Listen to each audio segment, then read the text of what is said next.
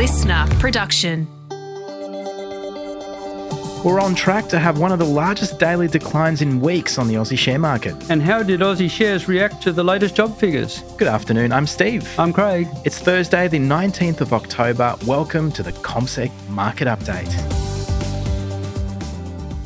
Mr. Craig James. Not a good day on the market. Not a good day. We're back together again, but the market is slumping as we head into the close, down roughly 1.5%. And for the ASX 200, it means we're back below 7,000 points again, which means we haven't been lower in close to 2 weeks. And there have been lots of moving parts and drivers of markets at the moment, but the escalating conflict in Gaza, that's continuing to play a part at least, and it's seeing certain movements in markets like higher oil prices, but also a flight to safety to gold, and gold prices and a few gold stocks have generally been doing quite well off the back of this as well. But also data out of the US this week has continued to highlight a solid economy on both property market and retail spending, that people are still spending at the shops regarding all the rate hikes they've had. So that's creating some concerns about higher rates. But today, locally, I had that update on Aussie jobs, and that really was a very important update for us this week. Yeah, employment was lower than expected, or smaller than expected. Only 6,700 jobs created in September. The market analysts were looking for 20,000.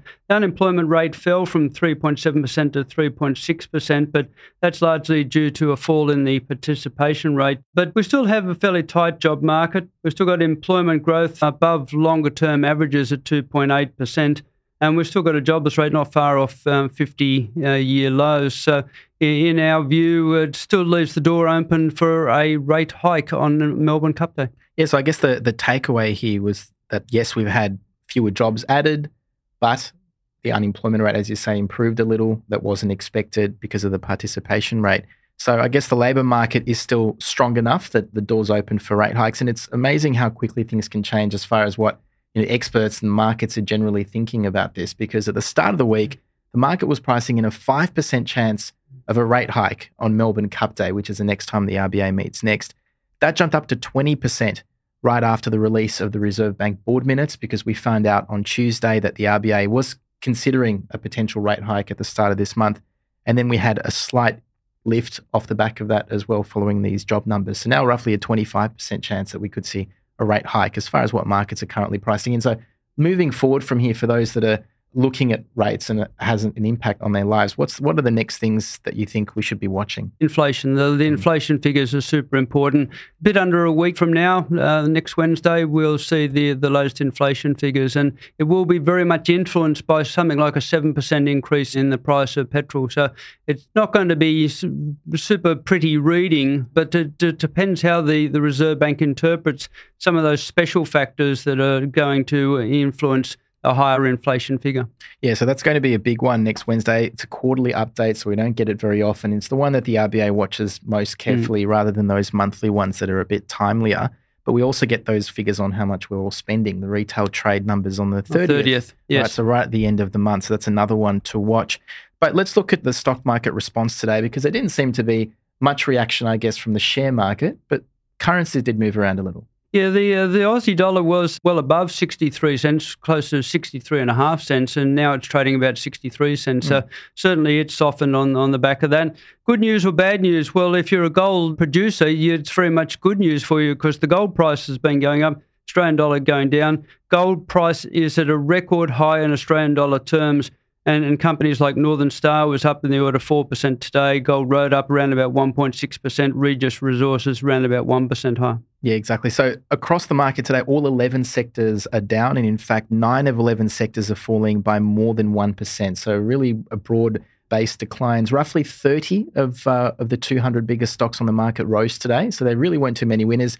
And you're right to point out the gold miners, because partly because of what's happening in Gaza and Israel as well, gold prices have generally moved higher. So they're up roughly 5% this month, up again in overnight trade. And stocks like Northern Star, which also handed down a quarterly update today and reiterated their goals for cost and productions for the year, was certainly some of the best performers. But there were quite a few other stocks in focus today. ARB, which basically produces accessories for four-wheel drives, and its sales growth was up by 0.7% in the first quarter. Says the aftermarket order book remains strong. Gross margins have returned to the levels of the financial years of 2021 and 2022, and its share price was up by 4.4% today. Yes, one of the best performers. Also, the standout today has been Weebit Nano, WBT. It's up about 6.8% with just a minute or so of trade remaining. So very much a standout. This is a semiconductor company that announced an agreement with a South Korean firm. That's one of the world's biggest chip-making nations, of course, and it's licensing some of its memory technology. So it's not sure exactly what is going to mean financially for the group, but it said it's going to depend on the number of customers who sign up to use the tech. However, they did go on to say that it's a strategically important agreement, so one of the best today. Nick Scali came out with its sales. It was lower than the expected sales, and the first half profit is likely to be between $40 and $42 million. That's well down from the first half of 2023 financial year of $60.6 million. But investors seem to like the fact that Nick Scali and Plush Stores are likely to be expanding their numbers from around about 107 at the moment to around about 180. So on the day, they were down by a bit under 1%, so outperforming the overall market. Qantas is continuing to struggle at the moment on the share market. It's down about 2.5%. It's shed around 20% of its share price since the start of this calendar year. Now, today, it said it's ending its proposed takeover of Alliance Aviation, its smaller rival. It was going to pay about $760 million, or that's how much the deal was worth. But 6 months ago, the ACCC knocked the idea back, citing there were competition concerns because they're both key suppliers to mining and energy companies and those fly-in, fly-out workers, particularly in Queensland and WA. But Qantas is officially, I guess, walking away from this now. And, we did discuss this a bit earlier, Craig, in the day that, war can see oil prices lift, but it can also be a negative, I guess, for travel overall. Very much the case. Two of the big losers today was Telix Pharmaceuticals, down over 10%. Despite a positive result for its TLX591 candidate to combat prostate cancer, it was down today in the order of 10%. And the other one was a fund manager, Netwealth. It indicated elevated levels of outflows for the quarter, and its share price down in the order of 8%. Okay, so let's look forward finally at tonight, some of the stuff that's out, and then tomorrow as well on the Aussie market. Tonight, there are a few things to watch. Just watch company earnings. We've had Netflix after the bell. Its share price was up around about 12%, I think. Yeah, in after hours trade. It's had a positive reaction to its earnings figures, but Tesla shares were down in the order of 4%. And that's what we've got to watch. We've got to see the response from individual investors to some of these big names that are coming through. Yeah, because they came out after market close. So I guess this is kind of the first opportunity to see what kind of impact it's going to have on markets. And there will be two to certainly watch. Tesla and Telstra, always difficult to not get those two mixed up when we're talking about it. But also we've got some other big names out in overnight trade, AT&T, Blackstone, Philip Morris, just to name a few. We've got three members of the Federal Reserve, the US Central Bank, also delivering talks tonight. And also Jerome Powell, I believe, the big boss out of the US, is expected to speak very early this morning, 3:30 a.m., I think, tomorrow morning. Yeah, so it will provide an influence in terms of trade right at the end of the US session, so we'll have to follow that through. And it's all about momentum in terms of markets, and if we get some corporate earnings which should surprise on the upside, and then he sort of comes in and sort of prepares the market to just stay on the sidelines in terms of interest rates, so that could have quite a dramatic effect in terms of the overall market. Yeah, and tomorrow's going to be much quieter in Australia as far as company news and economic data is concerned. So we've got a few dividend payments from the likes of KMD, Kelsian Group, and Austal and ARB as well.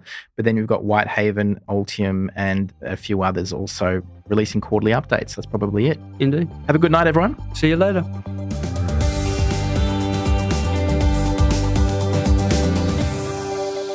This podcast is prepared, approved and distributed in Australia by Commonwealth Securities Limited, ABN 60067254399 AFSL 238814. The information does not take into consideration your objectives, financial situation or needs. Consider the appropriateness of the information before acting and, if necessary, seek appropriate professional advice.